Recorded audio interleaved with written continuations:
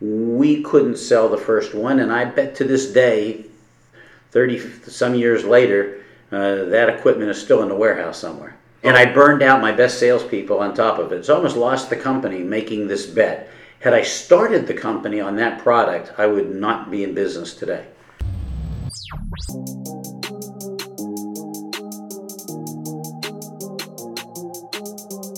Hello and welcome. I'm Pablo Casalimas, and you are listening to The Art of Biz, a show where we share the stories of distinct entrepreneurs, along with their successes, failures, and the lessons they've learned along their journeys. Back to your first point, in terms of the skill set that you have that has led to your success, you talked about perseverance. At what point do you have to recognize that you just got a bad idea, you got a bad service, you got a bad product, and you're just knocking your head against the wall pursuing it, that you persevere beyond the point, you're delusional. And not every entrepreneur is going to be successful. There's certainly more failures than there are successes, or at least I think there are. So how do you temper your very first quality you mentioned that you have that led to your success, perseverance, with reality? Fortunately, the first product I picked to sell, people wanted to buy, and it solved a problem, there was a need, and everything worked out. What was that? It was called a Croy lettering machine. And it was the very first product I sold, and it solved a problem, people wanted it, and I was able to generate revenue relatively quickly. What was the problem that you were solving? The problem was that back then in 1979, there wasn't an easy way to create large lettering, like half-inch lettering, to be put on an engineering drawing or to create a flyer, a newsletter, or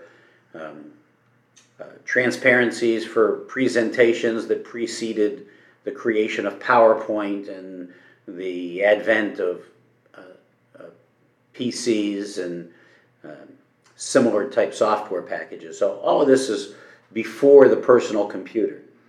And there was no efficient way to create lettering, and this created black letters on a piece of Scotch tape-like material, and you peeled away the backing and laid it down on an engineering drawing or on a white piece of paper, and you ran it through a copier and the tape disappeared and you just saw the black letters, and it was, in its time, a needed problem solver because people could create letters 10 times faster than any other method at the time. So it saved labor, it solved a problem.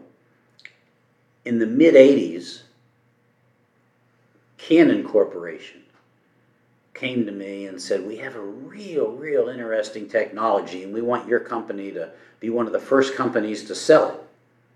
And I said, what is it? And they said, well, look at this camera. And it was a big clunky camera. And I said, where's the film? And they said, there is no film. It records it on a chip. And I said, what's a chip? And it turns out it was the first digital camera. And it was $35,000.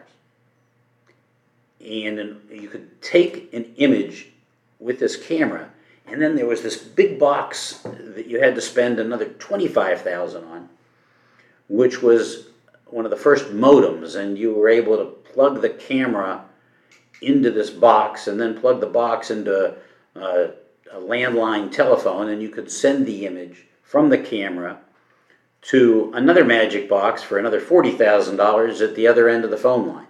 So for like $100,000, people could be sending an image over the phone line for what we do for free right now with an iPhone. But of course, this is the mid-'80s. And $100,000 I had to spend on demonstration equipment. And I thought, wow, this is really cool technology. Little did I know this was the advent of digital camera technology. And photocopiers as well? That was a different space. Okay. But was it the same technology in No. terms of using reproductive equipment? No, Take a picture this of an was image?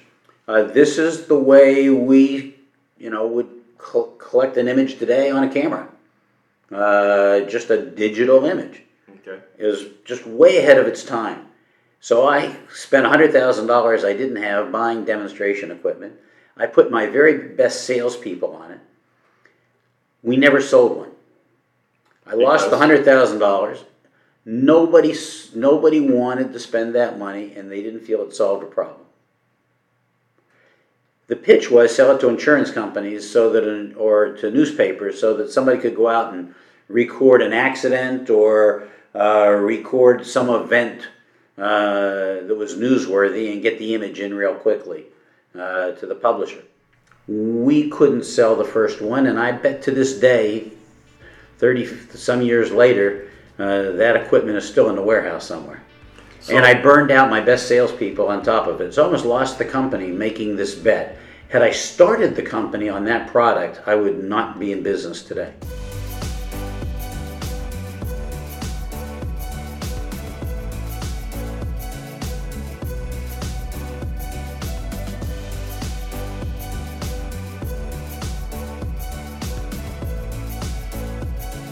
So how did you temper your persistence? Because what led to your success, your first quality you mentioned was persistence. How did you temper that and realize that it's a no-go and it's time to move on to something else? It was a painful decision, but I saw, I went 6 months, 7 months, paying my salespeople month after month, keeping them afloat, plus having money tied up in this equipment. That was a huge amount of money to me back then. And I realized that, I'm starting to drown, and it's sucking the blood out of the other part of the company. So I had to throw in the towel. And they eventually closed the division and discontinued the product. And like I said, I lost the investment I had in the equipment, plus burned out a couple of really good salespeople because we couldn't make it happen. And they couldn't make it happen. It was a great technology 20 years before its time. At too high a price Right. point. So what's the teachable moment for entrepreneurs? Had that been your first venture, instead of Croy lettering machine, you had the Canon camera, the early digital camera. Your persistence at some point had to be tempered with reality, and you had to say, this is a dead-end road, I need something else. If I was bootstrapping and I had $100,000 to my name and I went and bought all that equipment and went out and sold it and didn't sell any after 7 months, I probably would have taken a job with a company and never been an entrepreneur. So the teachable moment is choose the right product to launch, because that's not possible all the time. Well, if I had a lot of money, available to me, and I had a fair amount of money having successful product lines in place from 1979 until the mid-'80s when this product came out, I had the ability to survive 6 or 7 months without going out of business. I couldn't have gone much longer bleeding the way I was. But if I started a business around that product and I took all my capitalization, bet on that product like I did on the Croy lettering machine, I would have lost it all. So the teachable moment is? Sometimes you really got to get it right. Well, you got lucky. You got lucky. I mean, I used perseverance in both cases, but one, it took me a while to realize that as enamored as I was with the Canon camera, I couldn't convince the world to be enamored, and nor could Canon convince the world to be enamored with this product. So we were all wrong. Why didn't you get Canon to capitalize you? Did you ask them to put up the $100,000, or was that not an option? That's just not the way business was done back then. All the no. The way I started with Croy was I had to buy my first inventory as well. Oh, okay. I didn't have the capitalization, so I ended up not having sufficient funds to cover my first check, but getting the equipment sold fast enough to make my initial check good. That was called through revenue and very quick. In 48 hours, I got them all sold. Had 10 of them, sold them in 48 hours. Picked up checks, made my check to Croy Good, and I was off and running. But that didn't work with the Canon product. Fast forward to today, knowing what you now know about entrepreneurialism, which you're now teaching, if you were to start all over today, knowing what you now know, you can bring with you, what would you do? Well, 40 years forward, it's much tougher to do things the way I did. Because if you keep in mind, when I started my company... Yeah, Abraham Lincoln was president, wasn't he? Felt like it. But when I started my company, if I had a piece of paper and I wanted you in another city to see the contents of what was on that piece of paper, I had to send it to you through the mail, and the best I could hope for was you'd see it the next day or two. Yeah, FedEx wasn't even around then. Right. So then you would look at the piece of paper, and maybe you needed to sign it. And after you signed it, you'd put it in the mail, and maybe I'd get it in a day or two. So the amount of time it took for commerce to take place 40 years ago was really slow compared to today. So I think it's a lot tougher to do business today than it was 40 years ago, because the speed at which you have to move and make decisions is just so instantaneous compared to the amount of time it took to do commerce back then. So what would you do today if you were starting all over today with all of your 40 years worth of experience and trials and tribulations? I see a lot of people trying to start businesses where they have to spend a lot of money building platforms and having large investments of capital before they generate their first dollar of revenue. And they're going to other people and trying to raise that money, other people's money, and try and convince people that they're going to make a fortune if they got this right. But it's a long time before they get the platform built and the app built and the software built and everything else built before they generate their first dollar of revenue. My philosophy is I want to be involved in something where I can generate revenue just about the day I decide that I want to be in business. So what kind of business would that be today? Any kind of commerce. I'm still in favor of any kind of commerce where you don't have to put out a huge amount of money before you get your first dollar's worth of revenue. Any enterprise that meets that description is of interest to me. So it could be retail? Retail is a good example. It could be a service business. Anything that you can do. I think you've reduced your risk extraordinarily with your ability to be able to generate revenue sooner rather than later. And I would say that the other big challenge in business right now is hiring people is becoming increasingly more challenging and more expensive. I had an entrepreneur recently tell me that the only business he wants to be involved in is one that doesn't have any blood in it.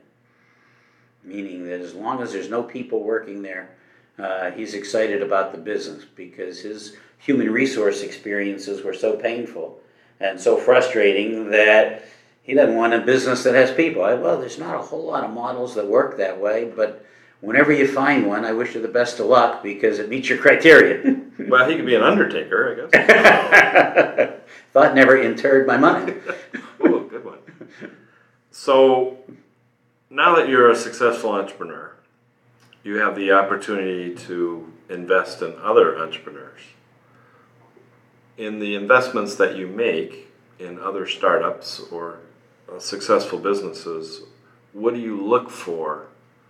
What are the key ingredients that you're looking for to make that investment? A good friend who's a wise investor said to me, my first goal is the return of the principal that I invested as soon as possible.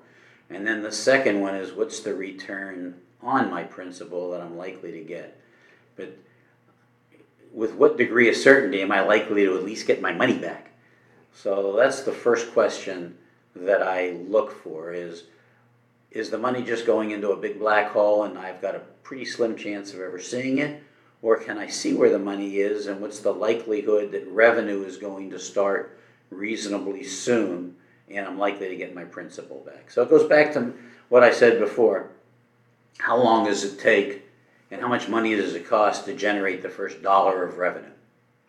And you've made investments. Can you talk about some of your successes, or one of your successes and one of your failures? And what can we learn by that? In terms of investments that you've made as a seasoned entrepreneur who has now the ability and skill set to recognize that in others.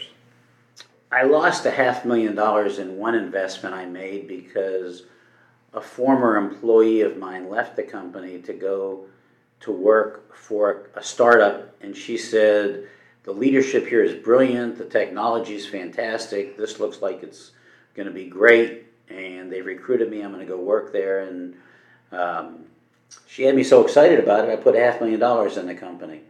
But it didn't take long to realize that it wasn't as represented.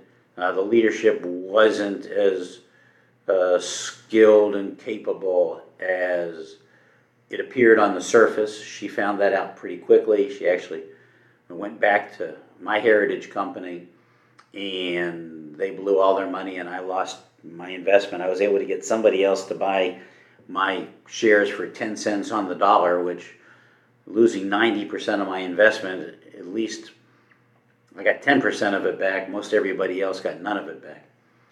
But that was a situation where my due diligence was really based on somebody that I thought had a good beat on it, but she was very bright, but she was fooled by the leadership as well. And I lost all that money. There's another investment where a graduate in the first year of the Masters of Science and Entrepreneurship program at University of Florida eventually left, got a job, then came up with a great idea in a software application for communication between nurses and patients in a hospital setting. And it was very clever, and it turns out that a couple of us were lead investors in it. We got 3 times our initial investment back. We still own a good chunk of the company, and we may make another 7 or 10 times our investment yet. So that was a great one. And the teachable moments are, the first example of the failure was you trusted a former employee. And I didn't really do your due diligence on the leadership. The second one, I really knew and believed in. I knew the person and believed in the guy who was running this. So the teachable moment is knowing and understanding and betting on the people. I'd rather take a mediocre idea with somebody who's really good and bet on that than a really good idea with somebody who's mediocre.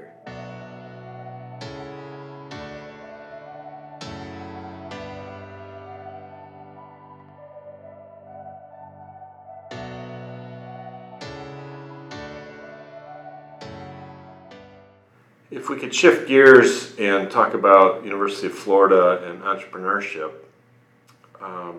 University of Florida is known globally for creating Gatorade, which is, to my knowledge, the most successful brand to ever be created at a university, which the University of Florida has enjoyed royalties from.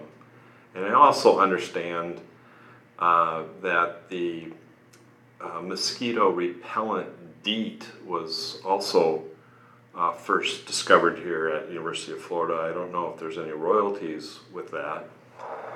But what is it about the University of Florida and the innovation and creation and entrepreneurship that has allowed it to be as successful as it has been in products like Gatorade and possibly DEET, as well as successful entrepreneurs like Marty Schaffel, yourself? The University of Florida is a sensational research university. So certainly in the state of Florida, it's the flagship university for research. So that's a foundation that's been invested in for a long time, and the University of Florida is known for that. The other one is it's the hardest university in the state of Florida to get into. So the quality and talent level of the students is off the charts. And as a result, I'm interacting with students who are so bright and so capable and able to accomplish so much. I don't know how I accomplished what I did when I compare myself to the students I'm interacting with now, because they're so far ahead of where I was that I just have to believe that many of them will blow way past anything I accomplished. And was there an entrepreneur program when you were a student here? When I was a student here, I enrolled in 1970. I never heard the word entrepreneur or entrepreneurship. When I was a student here and I was in the business school, it seemed that all of us were being trained and educated to come out and be the CEO of Ford or Chrysler or General Motors or a company like that. And of course, none of us got that job when we graduated. So I thought it was the wrong kind of preparation. When I now come back here and teach, I spend my time trying to help students understand life in the small and medium-sized business and how to either be an entrepreneur and create one or to be an entrepreneur inside an organization. Because I built my whole company by helping employees be entrepreneurs inside my company. And they were intrapreneurs. They were entrepreneurs within an organization. And some great employees created great parts of the business, and as a result, we flourished and became a very large company. But I owe it all to the intrapreneurs in the organization who had an idea, and I empowered them to run with it, and they brought in great results.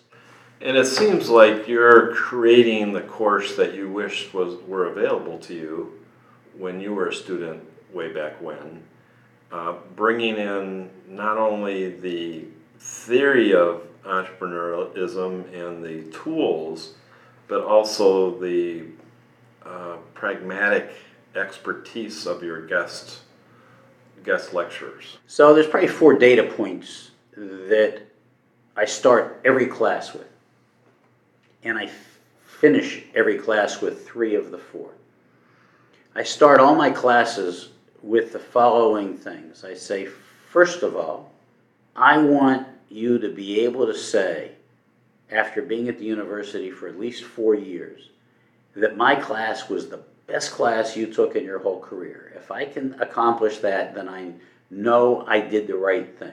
So goal number 1, I'm hoping this will be the best class you took when you were a student. The second goal I have is I'm designing this class to be the class that I dreamed of taking that was never offered when I was a student at the University of Florida. The third goal I have is sometime over the next 10 years, I'll get an email from every one of you at some point telling me how this class impacted or affected where you're at in your life now, or what takeaways you've used from that class. And I've gotten those emails, and it's extremely satisfying. And then my last one is, if at any time, anything I'm lecturing on or anything I'm bringing into class, you question whether it's relevant or whether you'll use it when you leave the university and go into your next phase in life, I want you to raise your hand and ask me, how am I going to use that when I leave here? And if I can't give you an appropriate answer, you need to call me on it. And why do I say that? Because I got thrown out of the University of Florida in graduate school because I kept asking my macroeconomics professor, are we really going to use that when we get out of here? He would put these long algebraic equations on the board, and I would say, are we going to sit around in a conference room and solve problems that we're facing in business with that equation, with equations that wrap around this classroom? He said, I don't get it. And by the 10th or 11th time I asked him, he failed me. And the dean called me in and suggested I get a job.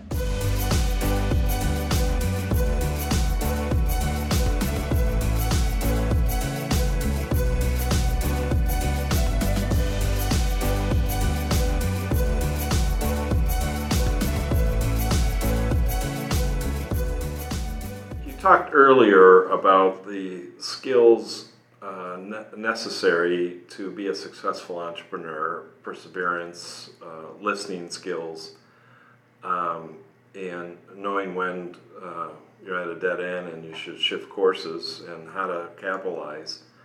What skills do you think your most successful students should bring to the classroom to get the most out of what you're offering? I think first and foremost, students should take advantage of every opportunity to learn that they can. One of the things I do with my classes is the in-classroom experience is a small part of the overall experience I offer. Because every one of my classes that I teach, after the class is over, I host any student who wants to attend a dinner. And we sit around at dinner and talk about any and all issues that are either pertinent to the class or anything else that anybody wants to bring up. And that dinner lasts several hours, and I pay for it. And then after that, for those who still want to hang around, now it's like 9 or 9:15 at night, we'll either sit on the rooftop of the hotel that I stay at, where they have a nice sitting area, or one of the students will host a bonfire at their house, and we'll sit around until 1 or 1:30 in the morning and still continue to talk about any and all topics. And if I have guest speakers in town like yourself, then you come along and students get a chance to ask you questions as well. So the classroom may be 2 hours, but the weekly experience, if you want to take advantage of it, is more like 10 hours. And if I'm an early student in your class, I'm a freshman, sophomore at UF, and I want to be an entrepreneur, I want to work for somebody I respect and admire, myself, and I have an idea, what advice do you have for somebody like me? Stay in school, take the entrepreneurship program, and graduate, or pursue my dream with all the persistence and listening quality and capitalization that I can muster? I can't dispute success stories like Steve Jobs or Gates or other people. Zuckerberg, who dropped out of school and became enormously successful. There are lots of success stories where somebody was really onto something and knew that they could make the change and go for it. But you got to be pretty golden with that, I think, to take the risk, because I think it's pretty tough to then go back to school if you fail.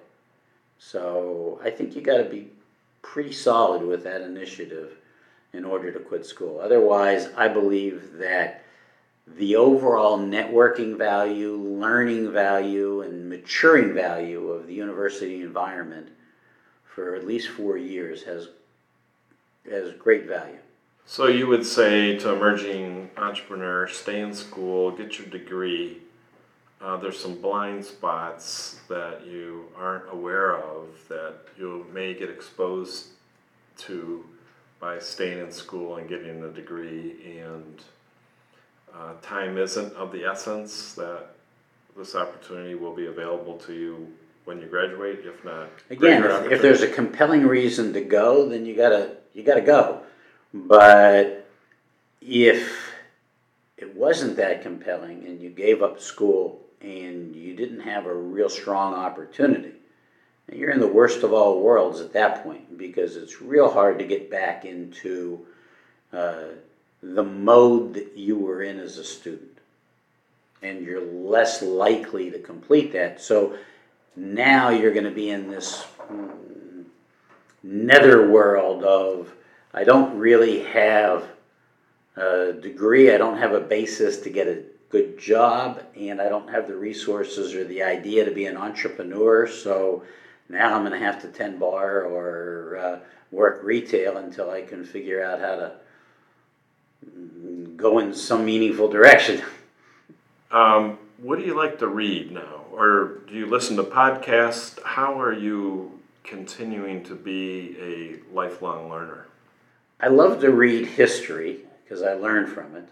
I love to read biographies because I like to understand how people got from point A all the way to where they got A to. particular kind of biography, Marty, or business biography, or I like all kinds of political? biographies. It doesn't make any difference because if there is a biography, that means somebody accomplished something. And I'm always curious how they accomplished it. I personally think that the big 3 or 4 obituaries in the New York Times every day or every week are fascinating because they really tell a story about somebody's life. I once heard a podcast called Scrambled Eggs and Obituaries, and it was a guy who did a podcast about how every morning, he was a professor of Asian descent, and every morning his wife would make him scrambled eggs for breakfast, and while he was eating his scrambled eggs, he would read the obituaries in the New York Times, and it was the favorite part of his morning. He said because they were all good stories, too. And podcasts? I like to listen to podcasts in 2 genres, either one about how people created things, created businesses, success stories, what the pathway was, and I also like podcasts that opine on issues of the day, whether it's geopolitical internationally or nationally and domestically, but I like to hear people like Christine Amanpour, Fareed Zakaria, different people who create podcasts who have great insight and intellect in international and national political affairs. YouTube? Occasionally, but I listen more than I watch because I have drive time and I like to listen to stuff when I'm at the gym and working out. So I probably listen to 4 hours of podcasts for every 1 hour of video streaming. Mentors. I know you mentor many other emerging entrepreneurs. Who was your mentor? Did you have a mentor developing your business? And how important are mentors? I think mentors are real important. When I first started my company, there was a gentleman who lived in my neighborhood who really took an interest in helping me be successful. He was a very kind man, had already retired, and I'll never forget how he tried to help me be successful and mentored me. And even to a point when I tried to get my first bank loan, he said, what do you need? I said, well, I'm really undercapitalized. I don't have much of anything. He said, well, come with me. We'll go to the bank and let's see what can be done. He said, collect whatever financial information you have. So put some stuff together. It wasn't my skill set, needless to say. We sat in front of a banker, and John said to the banker, will you take a look at what he's got and what are you going to lend him? And the banker looked at it and said, well, the most I could loan him was $4,000. And John said, Marty, is that enough? And I said, well, I wish I was able to borrow a little bit more. He said to the banker, he said, all right, give him $4,000 on his signature and assets, and then I'll do another 4 on my signature. Wow. So I had my first bank line for $8,000 because of John and that act of kindness. And I eventually got him off that line of credit. And I cried terribly when he passed away because he really was a very kind soul who wanted me to be successful. And that's something I never forgot, and that's what motivates me to do what I do.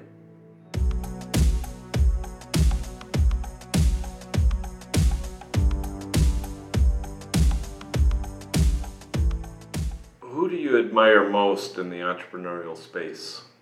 I like anybody generically who creates an idea for a business and honestly, logically, and creatively executes on it. And I find it fascinating to stare at businesses and try and understand how they got from point A to point B. I just love to stare at them and try and understand them. When I drive, I make people nervous because my head's always going from side to side looking at storefronts, saying, oh, that's an interesting idea. Oh, that's an interesting idea. I wonder if they can even generate a penny? That doesn't look like a very good idea. Or how do they make any money? You know, how's it possible for them to be successful? I'll never forget one. I started this business in my apartment, and after a couple of years, finally was able to rent my first office warehouse space, 1,500 square feet in Tampa. And we were in this little office warehouse strip of 10 businesses or so. And a couple of doors down, there was another business, and I saw them walking in and out of the front door like I did, and I just never knew what they did. So one day I saw them in a parking lot, and I said, "Hey, my name is Marty. I got this business over here. What do you do?" "I don't really know." And they said, "Come on in, we'll show you." So I walk in, and they had this display rack of gourmet salt and pepper. And they were in these like gift packages, and there were these tubes of peppercorns, colorful peppercorns, and then there were these tubes of salt, and it said gourmet salt and gourmet pepper. And they were selling them to department stores, particularly during the holidays and mail order. And I said, "Well, that's really clever. Well, you know, where do you get this stuff?" And he said, "Well, follow me." We went in a warehouse. And by the way, on this display, they had all these testimonials from people talking about how much better their food tasted because they had this gourmet salt and pepper. And I thought, man, this must be the best salt in the world, and this must be the best pepper in the world. I want to know, where do you get the best salt and pepper in the world to make all the food taste so good? So we went in a warehouse, and there were these 50-pound bags of swimming pool rock salt and 50-pound bags of generic peppercorns in burlap bags, and a bunch of high school kids in this hot, sweaty warehouse filling these little plastic tubes with swimming pool rock salt and generic peppercorns. And the guy was making a fortune. And it turns out we had the same banker, and I said, "Hey, Scott, what's the story on these guys?" He said, "They're killing it. You have no idea." Just repackaging, rebranding. So there isn't an entrepreneur that you admire more than anyone else? Should we add to your skill set then of persistence and active listening and making sure you're capitalized, even if it's a creative way through your suppliers? The fact that you are you have unlimited curiosity on how business works. That is one of my huge passions. How are you doing it, and why are you successful? And where's your swimming pool salt and pepper coming from?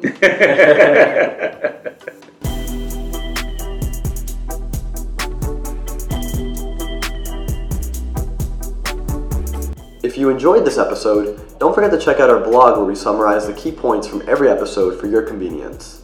You can find it at artofbiz.blog. Lastly, I would like to shout out two people in particular who make this show possible. The first is Jay Rogue for recording and cleaning all of our audio. Check out his new album called Friends and Lovers, streaming on Spotify and all other major platforms right now. The second is Drayson, who has produced all of our tracks that we use on the show. He will be dropping his first album called Transcendence in March of 2019.